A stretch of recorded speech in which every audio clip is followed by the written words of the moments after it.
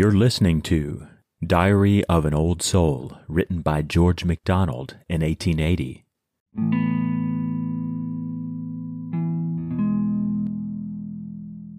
I would dig, master, in no field but thine, would build my house upon thy rock, yet am but a dull day with a sea sheen.